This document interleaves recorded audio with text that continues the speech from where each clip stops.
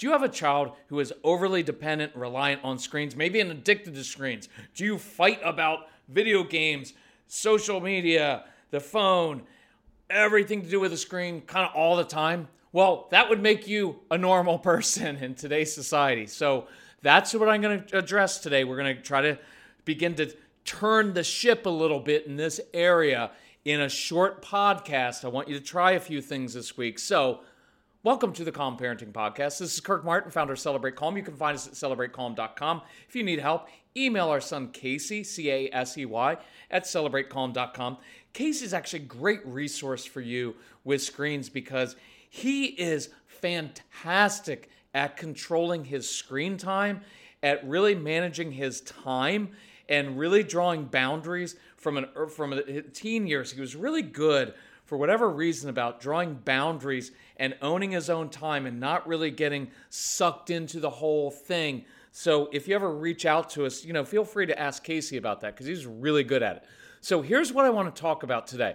We're not going to solve the whole screen issue in your home in one podcast. We have an entire program on that. It comes with the Calm Parenting Podcast. Take advantage of that. But I want to at least begin to change maybe how we view it and give you a few ideas. So here are a few ideas. Number one, I would call a family meeting.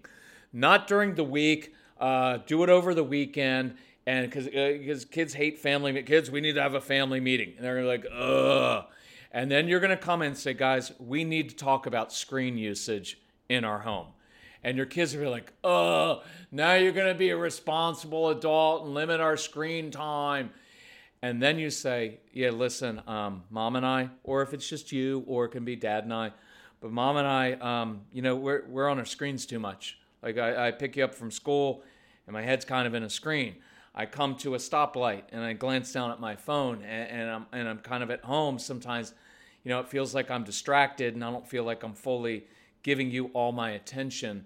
And so we were wondering, do you guys have some ideas for how we might stop that and be on our screens less?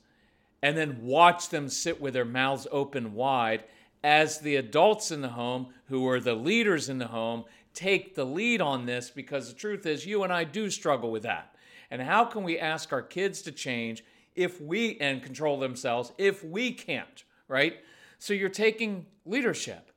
And if you need to apologize to them, right? Look, I need some ideas to help reduce my reliance. What could I do from now on when I'm in the car so I'm not always looking at it? And when they come up with ideas, well, Mom, maybe when we're in the car, you just keep your phone in the center console so you're not even tempted. That's actually a really good idea. I'm going to start doing that. And then start doing that. And let them see what it's like. And you're modeling for them what you want them to do. And because you changed, now there's no excuses for them not to change, right? It's a really cool thing when we can start to own this. And it'll totally throw them off when you lead with it, right? Number two, you may create a new family tradition, right?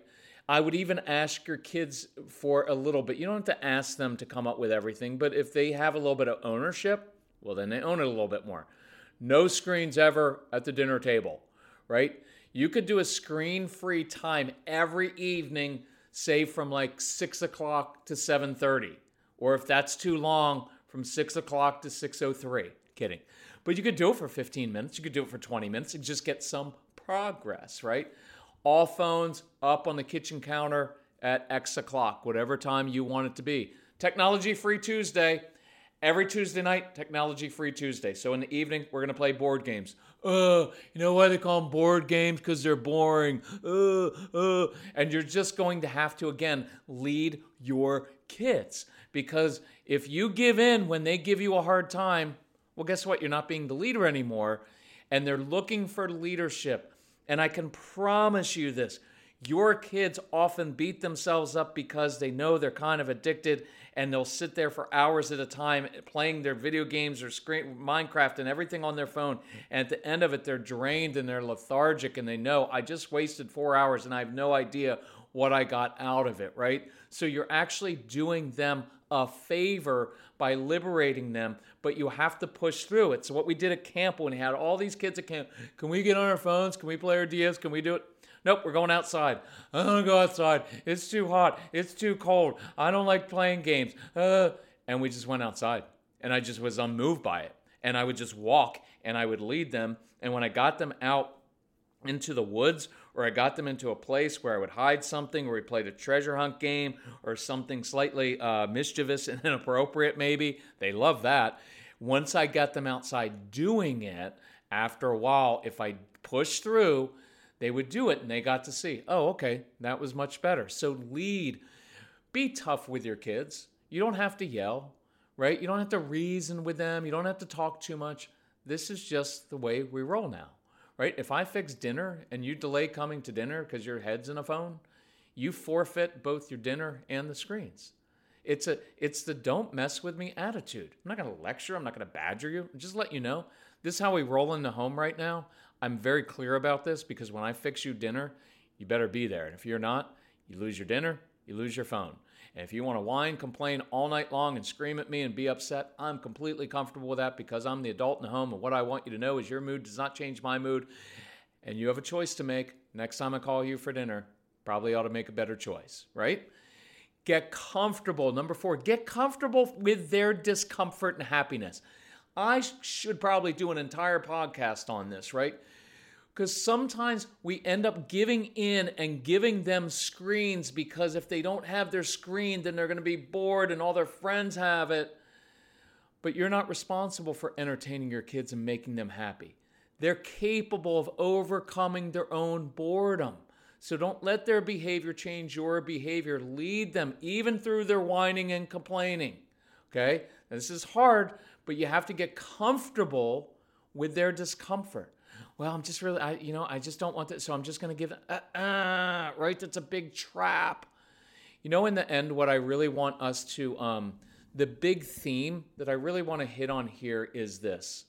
I want to reframe this from you don't get to have this to we are free from being controlled by this electronic thing in our hands to do other things that are meaningful, that create memories, right? So I'm reframing from, you know what, you don't get to have this anymore. I'm taking it away from you to, no, I'm liberating you.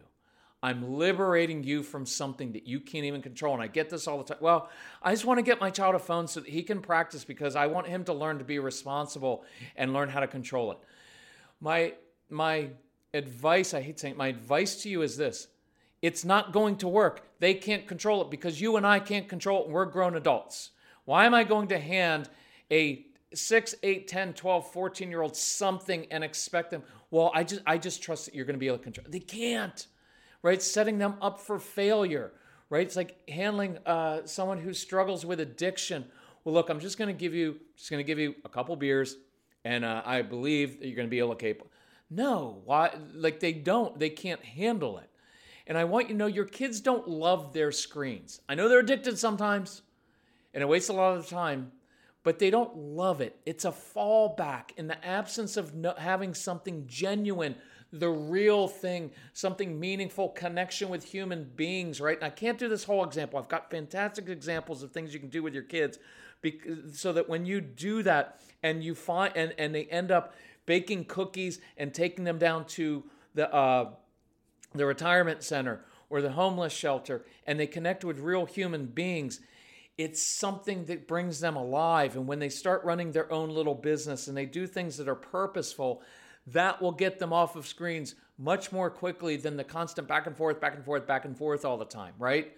So I wish we had more time to go through. I'm not going to do it on this podcast of how we get kids to actually, it's replacing them with something meaningful, but I threw out a couple ideas there. I'll try to do it again sometime. But I wanted to close with something that I wrote that hopefully you can internalize and that will give you strength and courage for this. Because this is what I really kind of want to say inside with my kids. It is precisely because I love you and because I cherish our relationship that I'm not giving you a screen or an iPhone yet. Because once I do, I will no longer see your eyes looking at me because they'll always be in a screen. And you will rightly say, I am robbing you of something that all your friends have. But I'm willingly choosing to do that so that I do not rob you of something far more meaningful, which is seeing the world around you, that ingenious creative world inside of you coming alive. You're going to be mad at me for not giving you that screen, but you will be even more angry at me once you have it, or rather, once it has you. Because once I give you that screen, we will begin fighting more.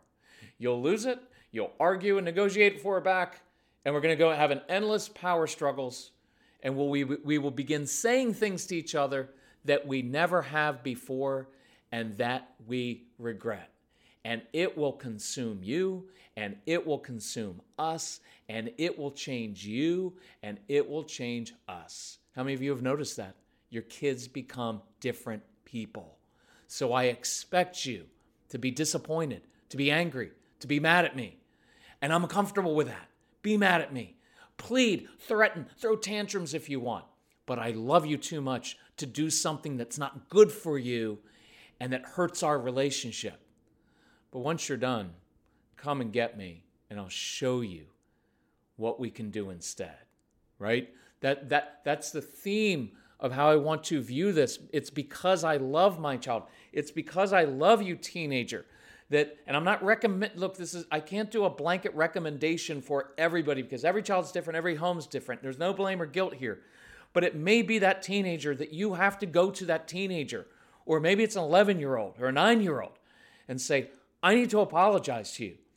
I put something in your hands that you cannot control, and it is controlling you, and it is changing you. And have you noticed that we fight all the time now, and that you're not as creative, and that you're not as curious in many ways, and it's hurting us. And I put something in your hand that you weren't capable of controlling because I gave in to peer pressure, and I apologize for that because it's hurt you and it's hurt us. So therefore, this coming weekend, I am taking that away, or I'm limiting it, whatever you want. I am taking it away. And my expectation is that you're going to be really angry at me, and you should be angry at me because I set a false expectation.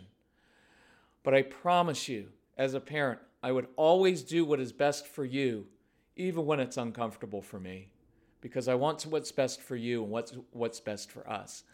Now, there are a lot of different ways to handle this, and there are a lot of different things we can do with screens. So it's really hard in one simple podcast to kind of get to it. But I hope that reframes some things. I hope it gives you some courage to try some different things right now to begin to slowly. Now, some of you need to rip the Band-Aid off because it's gotten out of hand. And if you want to email us and call us, and we can set up something, because some of you, it's ruining your home. And some of you, you know what's happening? You will say, and I get it, and I feel for you. This is hard. There's no blame and judgment in this. It is hard. Some of you are like, well, if I were to take it away or limit it, he's just going to get violent. Well then, right? Like, isn't that the sign that we need to do it? Because if your child has become so reliant on that you can't even take it away without a fear of his reaction, then we have a larger issue, right? And I'm willing to talk to you and work through that with you. If you get the Calm Parenting Package, you'll get the Screens program there, and we go through this in a lot of detail that I can't do on a podcast, right? But email us. We want to help you with this Screens thing because more than just like they're addicted to it and all those things, it's hurting relationships. And I do believe it's hurting all kinds of other things, but I don't want it to hurt your relationships. So do a couple of those things that we talked about today. Let's try a few things, and let's see if we can begin moving that ship and reframing it even in your mind.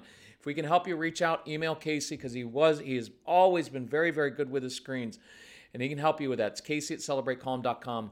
Love you all. We know it's really hard. We're here for you, and just let me know how we can help, okay? Thanks so much. Bye-bye.